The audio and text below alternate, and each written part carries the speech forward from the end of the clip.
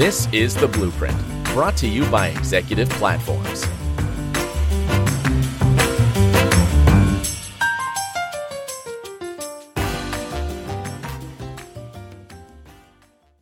We are talking today about building your supply chain to ensure customer satisfaction.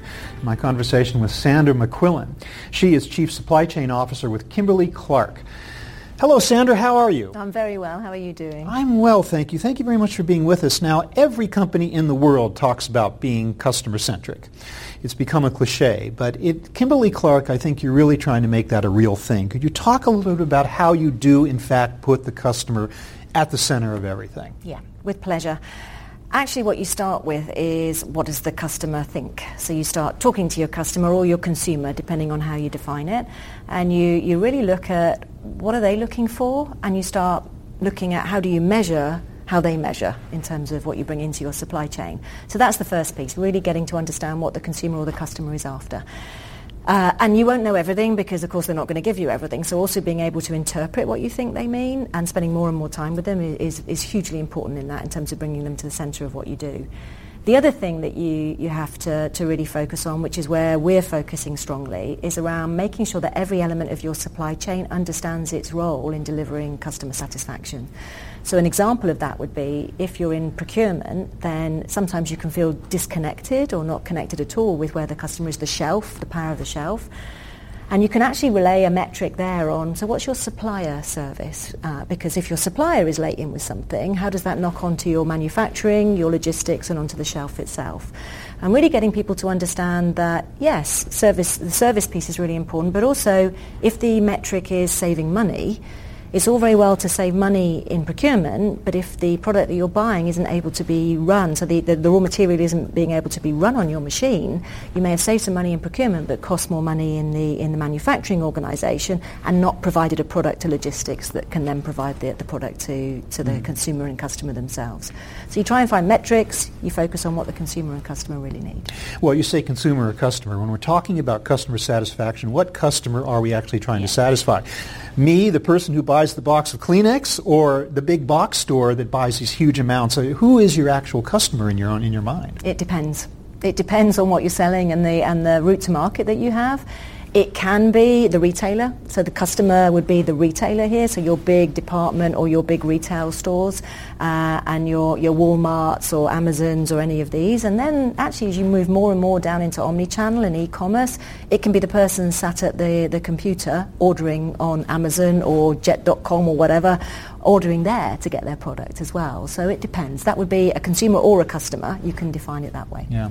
What shifts in mindset have you had to undergo within the organization to reach this goal? You hinted at that when you talked about the need to tie procurement to the rest of the organization, but in a larger sense, what kind of transformation has the entire organization undergone to reach this goal? So the first transformation is understanding what a supply chain is. So when I started in my role about 3.5 years ago, we didn't have a supply chain organisation in Kimberly-Clark. So spending time, and I did a lot of time in the first year, actually explaining and describing what a supply chain is. That it is procurement, manufacturing, logistics, quality and safety and sustainability connected and working together. So that was a big shift, particularly when you look at the history in Kimberly-Clark of being very manufacturing focused. So that's how it grew up. Its DNA is manufacturing. So how do you bring the balance of what each function brings rather than one is more important than the other in this supply chain focus that you have to do? So that was the first bit that we had to do. Then explaining actually what the role is in terms of what each function can do to be able to drive that, like I was saying about procurement. Same for manufacturing. If you focus purely in the vertical silo, which is a very healthy place to be, but if you're purely focusing on that and you're saying if I make this product and make more of this product I can save money, you can do that within the silo of manufacturing, but you're now giving a problem to procurement and to logistics. So you're not meeting the customer's needs because you're making an independent choice. So showing manufacturing what their role is in service in that area to the shelf is also very important. So that's the kind of transformation we've had to go through, explaining what a supply chain is, explaining that every element has a role to play in terms of driving what the customer wants. And also, I think very importantly, not fighting the traditional mindset that has been supply chain's about cost reduction. There's an element of supply chain that is around efficiency and effectiveness, and embracing that is really powerful. And I think if you embrace that and say to the organisation in totality, yeah, this is our job to fuel growth by finding cost and cash. At the same time, we have all these other elements that we can bring. We can bring the service, the quality, the cash, all of these efficiency elements as well. So don't put us in the box of just cost saving. Widen, in fact, take us out the box and think differently about what we can bring in partnership with our sister functions on demand. So are we past the point now when you introduce yourself as Chief Supply Chain Officer, the other person goes, Chief what? No. You're still having to say what that is. Oh, not in KC, no. In Kimberly-Clark, no. But I think as an industry, we still don't have one definition of what supply chain is. You know, you go to different companies and they'll define it differently. And actually for an organisation or an industry that is very much about making it simple and trying to explain, it's probably something that we do need to invest in, is how do we define it. Within Kimberly-Clark, no, I think we've broken the back of that.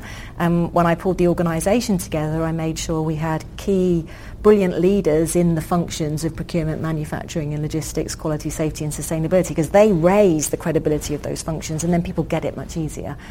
I think as an industry we've still got some work to do to define what it actually is. And within the organization, obviously you are on a journey, there's no end to this, but how well are you bringing everyone along on this journey with you right now? What remains to be done? What additional challenges for the future? Yeah.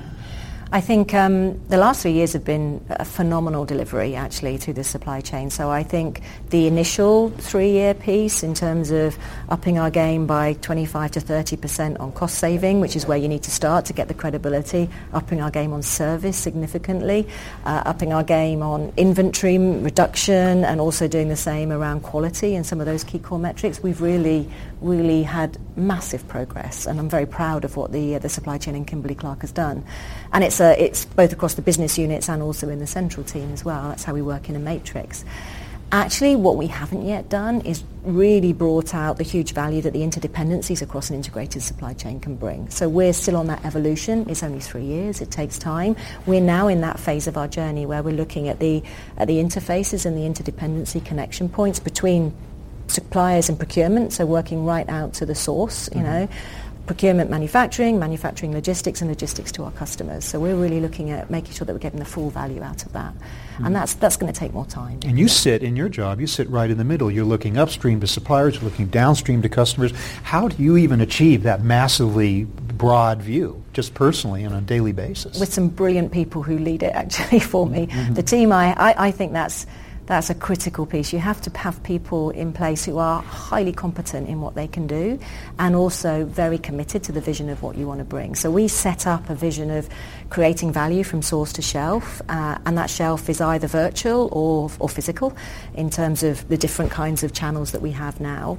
We set that up as a team across both the BUs, the business units, and the central global functional leaders, and committed to that. And then we set up a mission around, we're going to do that by partnering with our business units to drive value, not cost saving, but value in all its definitions, and also to really bring positive benefit to margin. So again, we shifted to a language of talking about in a business unit language rather than in a supply chain language. So we created the why we're here, we created what we're going to do, and then we also decided as a team how we're going to do it. You know, we're going to develop the strategies at the global level, which is with the business units as well, and then we'll deploy them through the regions because that's where the work happens, and then we'll deliver it in the local units. So we found a role for everybody, and we haven't changed that for 3.5 years, actually, and we have no intention of changing that moving forward.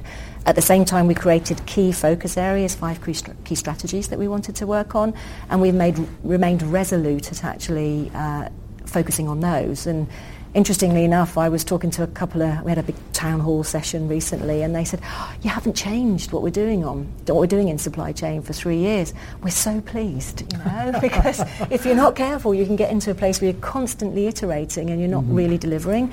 So I think where we've got to is that we really believe what we're doing. We believe in what we're doing. I have a team who are fantastic at working together to make it happen, and we're not changing it every 5 minutes. So we're giving stability and credibility to the 30,000 people who live in supply chain.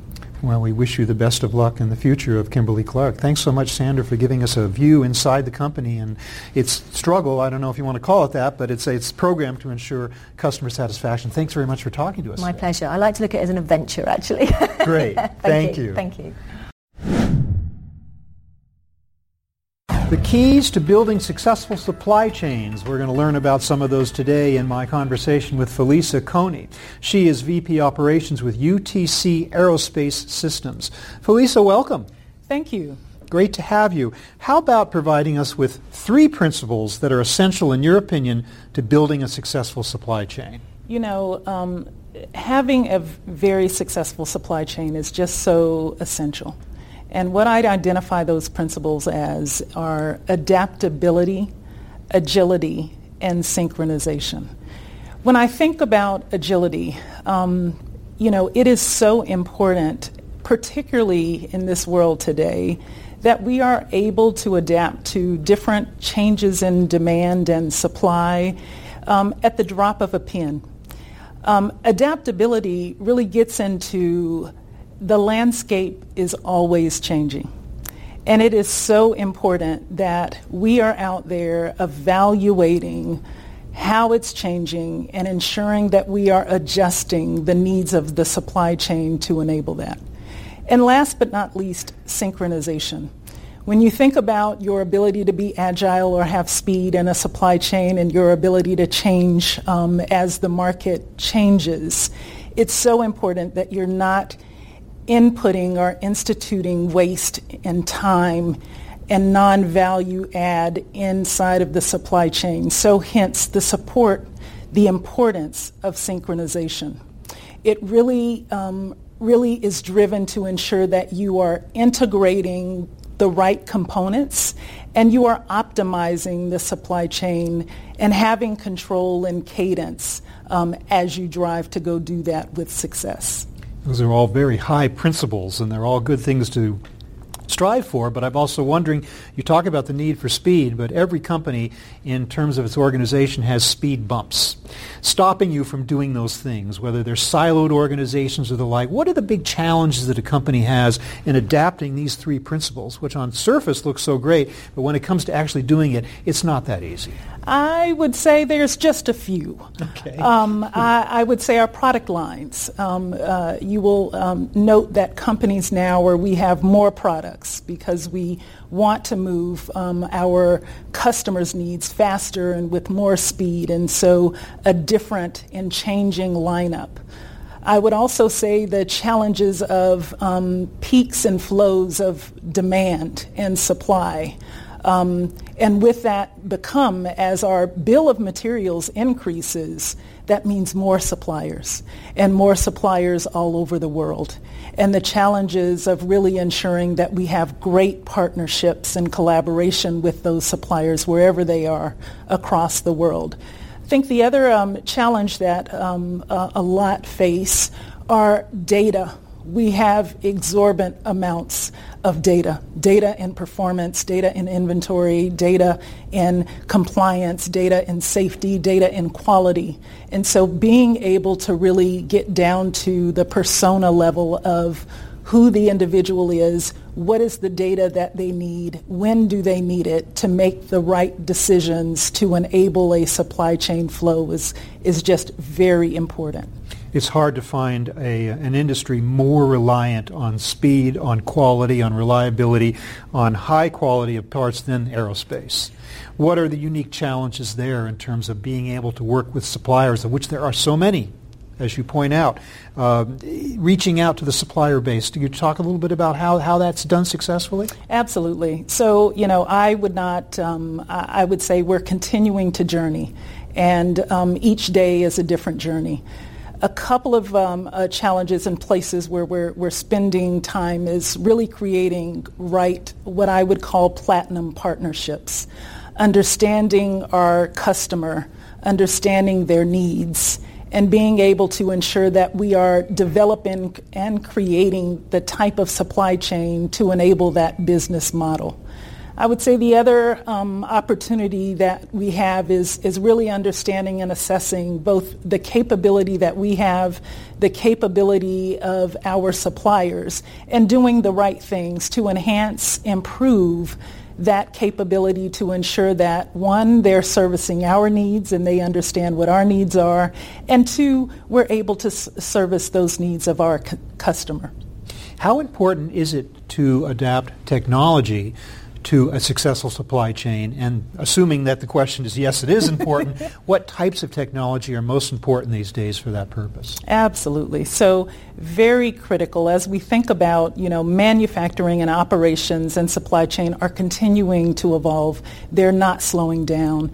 And a key strategy for being able to ensure that we have right speed, right agility, right adaptability and synchronization is that no other than technology. Very important that we see, and a lot of spaces in this technology that we're playing, bringing automation in to drive a more productive and efficient environment is critical for us. Some show up as robotics, ensuring that we're doing right things and making investments in robotics to eliminate the waste that we see in the operation, and freeing up and redeploying people to deal with the capability and leverage the full capability that they have. And being able to plan, develop roadmaps for technology and digital and lean are all critical things that people would say they would feel more utilized to execute. I hear you say redeploying as opposed to getting rid of. So the role of the humans Absolutely. continues to be important in this supply chain. They are so critical. In any organization, what I'd say is people are your most important asset. Mm-hmm. And it is so important that whether they're touching physically the finished product, that you're exercising and introducing with excellence those lean methodologies so that you're eliminating waste and removing waste and being able to adjust to the customer demands, to individuals that sometimes don't touch physically the product, but their role and the value that they create in the organization is driving capability. Are developing roadmaps to enable an organization to be more efficient, to be more effective, and absolutely telling the customer what they need 5 to 10 years from now. One of the pieces of technology that is being touted as a means of reducing waste is 3D printing, so-called 3D printing or additive manufacturing. Absolutely. What role is that playing in supply chains today, especially in aerospace? A very critical role. We are still developing our maturity in this system, but have made significant investments in additive manufacturing to bring that into the fold for now and the future. So a very critical strategy for us, and we're doing a lot of work in, one, understanding the impact that it can have, two, making the right investments across the organization to yield those impacts so that we execute with excellence, again, bringing that into a major roadmap strategy for us in the company. And then further to this issue of getting waste out of the supply chain, we could talk about lean with a capital L. Actual lean principles, are they being deployed throughout the supply chain? Classic principles that are really showing some result? Absolutely. We've seen it almost everywhere in every supply chain that we've touched. Unfortunately, our supply chains still are not yet ideal. And given that means they do have waste and they have non-value add. And that is a significant and critical area that lean really enables us to do. Whether it's understanding waste and where it is, it could be in time, it could be in inventory, it could be in effort. Identifying really the strategies to eliminate waste and ensuring that we're driving towards a very healthy and optimal supply chain that's integrated with, again, our customers' needs and the capability of our supplier. You've done a very good job of outlining the things we worry about today in a supply chain. What are we going to worry about tomorrow? What is the biggest challenge of tomorrow in terms of future supply chains? I would say it's us, and us meaning the consumer. We're getting more demanding. We want higher levels of reliability and quality, and we want that at right or lower cost, and we wanted it yesterday. And so, what I would say about that is there's nothing wrong, but that the needs of the customer and the consumer will continue to evolve. And sometimes it's our opportunity to understand what they want when they don't even know what they want. And so being able to anticipate the headwinds that we may see, could be cost, could be supply, could be business interruption, and ensuring that we're developing right strategies so that that does not take us off balance and we continue to focus on the key strategies that we need to ensure right and optimal performance. So supply chain managers will continue to get no sleep in the years ahead, I think we can assume. Felisa, thank you so much for helping us to understand what are the big challenges today and tomorrow in supply chain management. Thanks a lot for being with us. Thank you so much. I'm going to have a conversation about supply chain risk management with my guest today, Anish Butch. He is Vice President of Supply Chain Consumer Products with L'Oreal. Hello, Anish. Welcome. Thank you. So this is, of course, one of the most important issues to talk about in supply chain. Why do you think so many supply chain organizations today struggle with the issue of risk management? First of all, it's a great question. I think the definition of risk changes, but the fact that the way it's evaluated does not is important to remember for most organizations. I think the fact that the identification of the risk needs to be looked at always from a shareholder standpoint.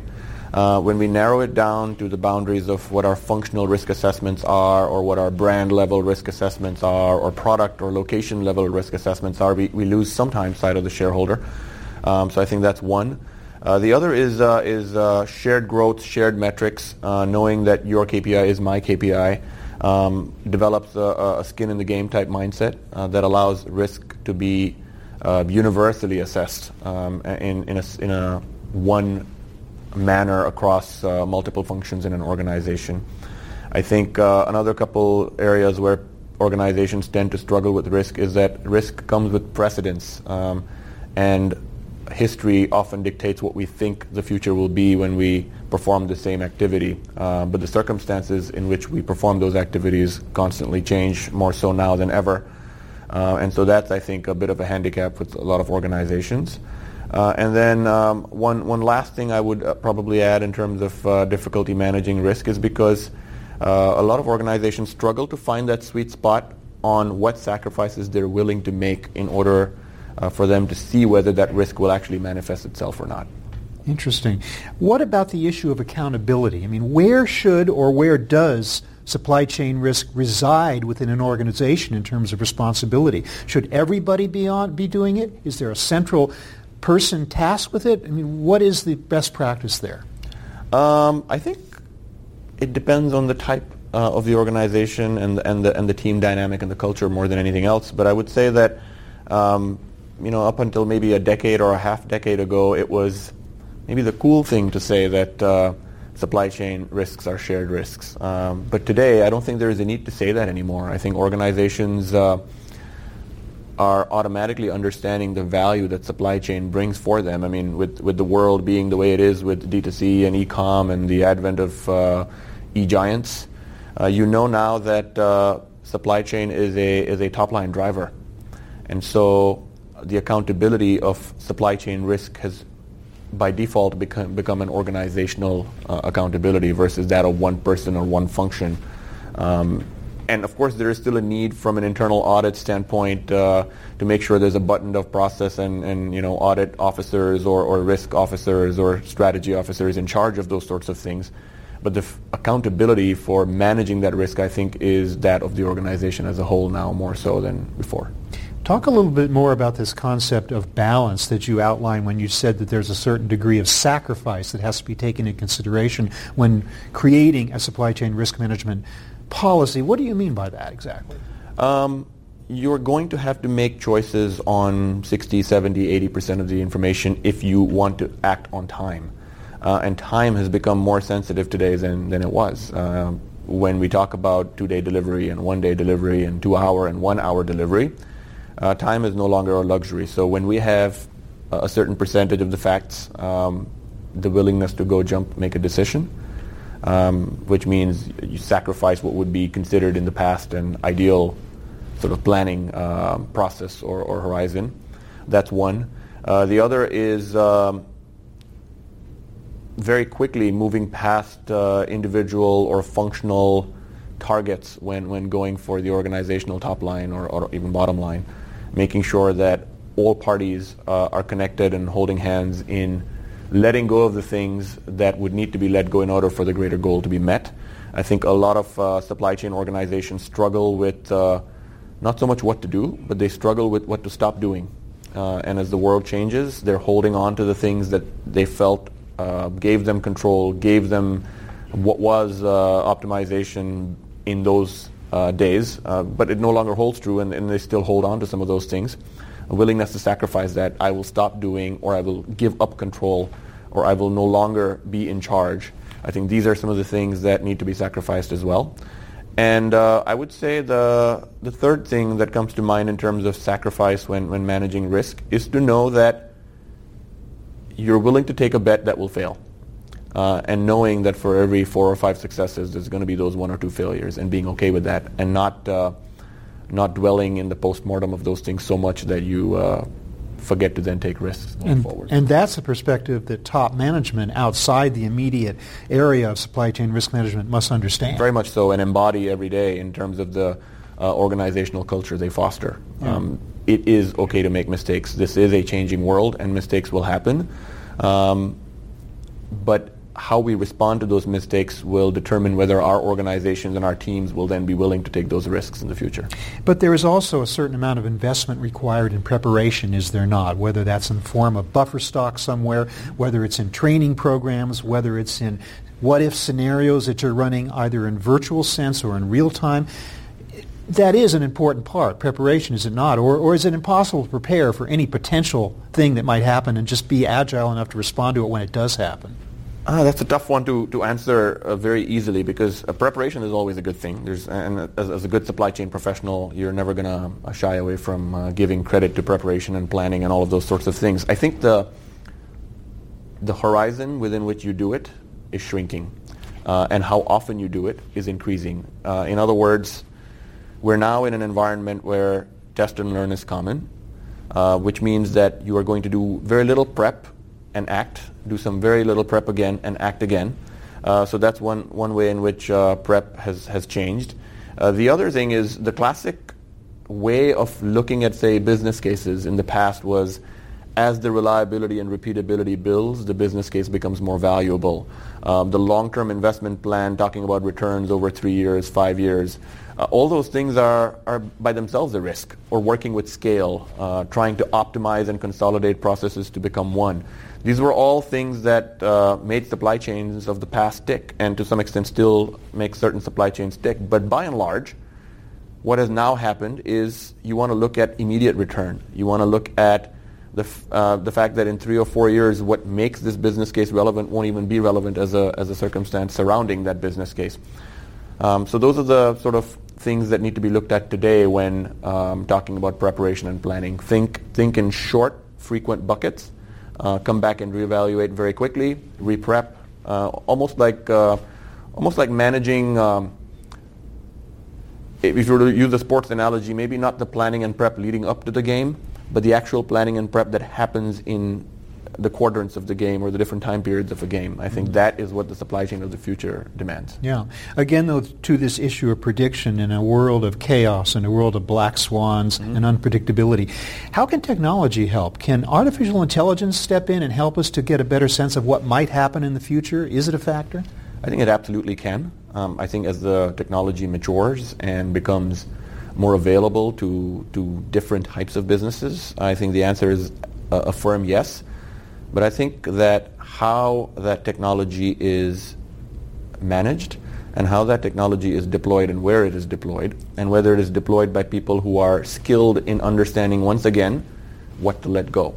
I think organizations that are rushing into AI, into some predictive data management, all of these sorts of things are going down the right path, as long as they're willing to give up the things that would need to be given up for those endeavors to succeed. For companies that don't want to isolate risk management as a standalone process with one person responsible, for companies that want to instill it throughout the organization and the culture so that everyone is aware of the importance of it, give us some advice as to how they might do that. Two things come to mind. One is making risk something positive. When a risk manifests itself, the consequence, of course, is negative. But if the planning of that risk and managing your processes around that risk become seen as negative, you're going to have less people involved, because there's this feeling of fear, of something bad happening when a risk manifests itself. And I think organizations that do well with risk management do it as a normal course of business, and don't give too much importance to what could happen if that risk manifested itself. That's a secondary thing. If you train well for it, when that risk does manifest itself, your instincts will kick in, and the organization will do the right thing if the culture is mature and not too passionate around how that risk must be managed. So that's one. I would say the second is understanding, rather as a leader first, communicating that it is okay to work in an environment of risk. And what is the type of reward that we're willing to put on the table against what kind of risk? I think that needs to be clear at all levels. Every level in the organization needs to be clear what kinds of risks they are empowered to take, and what kind of rewards in return can they drive. I think if that becomes clear, combined with the management of risk being seen as a positive versus a fear tactic of sorts, that would probably be the way I see risk management being managed better in organizations. Anish, I want to thank you so much for helping us to understand this complex and crucial issue of supply chain risk management. Thanks very much for being with us today. Thank you.